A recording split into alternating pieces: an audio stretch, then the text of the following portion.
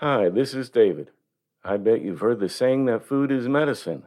But the thing is, we also want our food to be quick and tasty. Factor has the solution.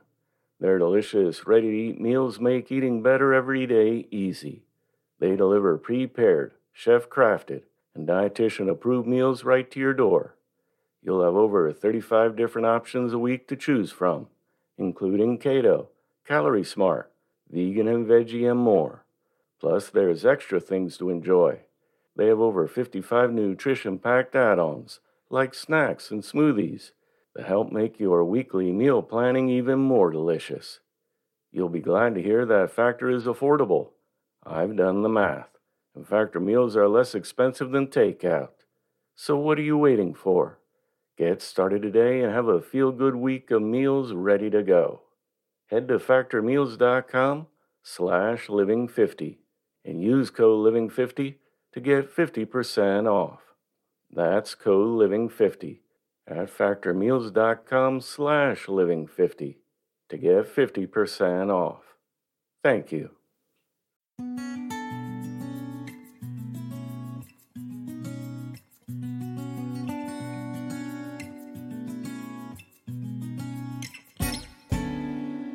Welcome to the Inspirational Living Podcast. Today's reading was edited and adapted from The Art of Being Alive by Ella Wheeler Wilcox, published in 1914.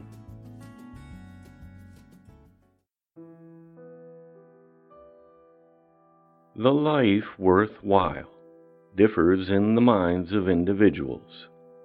The scientist in the laboratory, the painter in the studio, the preacher in the pulpit, the lawyer in the courtroom, the teacher in the classroom, the carpenter on the building site, all feel that they are living a life worthwhile. And indeed, so long as there is deep interest, enthusiasm, and pleasure in the life we are living, that life is worthwhile. The world is made interesting by its variety of inhabitants, with their varying ideas and occupations. People it with one kind of human being, all bent on the same object and doing the same kind of work, or following the same kind of pleasure, and earth would become intolerably monotonous. Even the frivolous things, the mistaken things, and the wrong things which people do are sometimes worthwhile because they lead those who are engaged in them to knowledge of their worthlessness. Looking back along the road of life, many of us can see where we profited by pursuing the wrong trail for a time. We learn that it led to the land of nowhere, or into jungles and quagmires. And now we are protected forevermore from wanting to tread that path. As the poet said, not every soul can win the race by always running right. Some feet must tread the mountain's base before they gain the height. My own ideal of a life worthwhile is one which brings into play all the physical, mental, and spiritual powers inherent in the human being. It includes growth along all of those lines, from the instability of adolescence to the maturity of age. First of all must come a purpose, an object. It may be the cultivation of a talent. It may be the learning of a trade. It may be the accomplishment of some philanthropic aim, or the establishment of an ideal home, or the performance of a duty. But whatever it is, however simple or however great, there must be enthusiasm behind the impulse. And there must be something more than mere personal aggrandizement, or the effort to outshine or outdo some other, or all others, to make it a cornerstone of a life worthwhile. With such a purpose in the heart, and a goal in the distance toward which continual effort is directed, there must be an awareness of the necessity to be as well as to do, if the life is to be made worthwhile. So many of us striving to achieve and perfect the work we have chosen to do fail to realize how much more important is the work given us to do by the great Master, the perfecting of character. Should not that be considered the real work of a life worthwhile? The person who sets before themselves this task of perfecting their nature as they go along toward achievement will find the analysis of their own motives and the cause of their own actions full of interest and benefit. Are you intent upon erecting a house of many stories? If so, why? Is it to build a mansion taller than your neighbors, and one that shall cause all observers to envy you? Or is it to give comfort and light and fresh air to its inhabitants? Do you seek wealth? For what end? Is it to enable you to give expensive dinners, to wear imported clothes, and to outshine your neighbors in life's journey? Or is it to enable you to make yourself more useful in the world? Do you seek fame and glory? For what reason? That you may be envied and lauded? Or that you may develop the best that lies in you, use all your powers, utilize all your talents, and after you have reached your goal be an influence for good in the world? Only as we analyze our motives and bring them to the standard where they can meet the clear eyes of our own consciousness can ambition fit into a life worthwhile.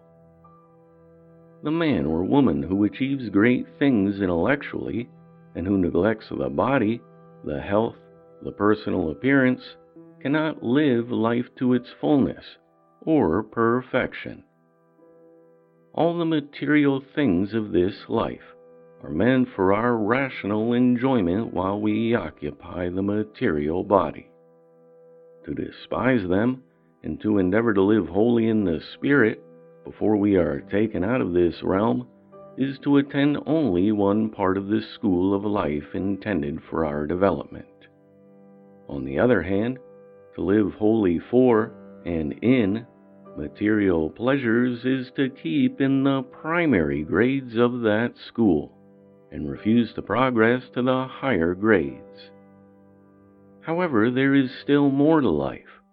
The individual who appreciates both the physical and intellectual sides of existence and takes no interest in spiritual matters can never live the really worthwhile life. Each one of us is a triangle, and we are abnormal if any one side of that triangle is dwarfed, like a tree which sends roots deep into earth and spreads out straggling wide branches, but does not grow up into the light. Every thought we send from our mind carries with it a certain vibration. Every emotion we conceal in our heart sends forth its influence. The person who has an awakened consciousness of their own divine inheritance may not speak of it, but they radiate a certain something which may be likened to ultraviolet rays that carry healing and beauty on their beams.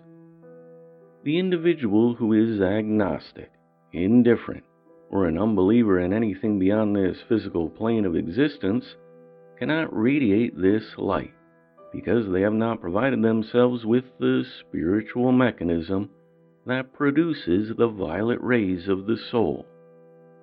Wealth, education, and position may all enable a person to live a life worthwhile in a broader and more useful manner than the poor unfortunate one can live it, but the poor individual, the uneducated and humble one, may truly live a life worthwhile if they understand the real purpose of existence. In every factory all over our land, there are thousands of men and women who long for pleasure and an easier path in life. These workers look temptation in the face daily, listening to its seductive voice, yet turning away and performing weary and often distasteful work in order to keep their self-respect and be worthy of the love and confidence of their family, who are dependent upon them for support. Every such person is living a life worthwhile. It does not matter what their creed may be, or how great their lack of education, or how limited their sphere in the world. The fact that they have chosen the rough, right way and turned their back upon the seemingly smooth, wrong way because they knew it was wrong places them in the ranks of those who are living the life worthwhile. I once heard a man bemoaning the fact that he had failed to achieve anything in life. He had missed his early goal. He had not left a name in the world of endeavor. Yet this man had in early youth sacrificed personal pleasures and ambitions in order to devote his life to helping needy relatives, and through his influence and example, other lives were bettered and brightened. This man did not know that he had been living a life worthwhile. He imagined that he had failed because he had not carved his name in letters of gold on the temple of Mammon or fame.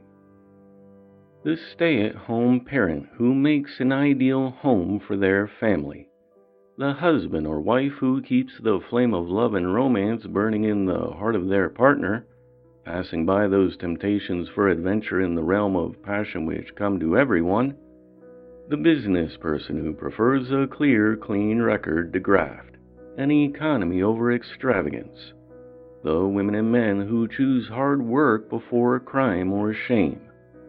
All these and many more whose simple lives are unknown to the world are living a life worthwhile. In this earthly life lie all the elements of beauty, happiness, and growth, which many devout minds often associate only with the life beyond. For earth is the anteroom of heaven, if we choose to see it so.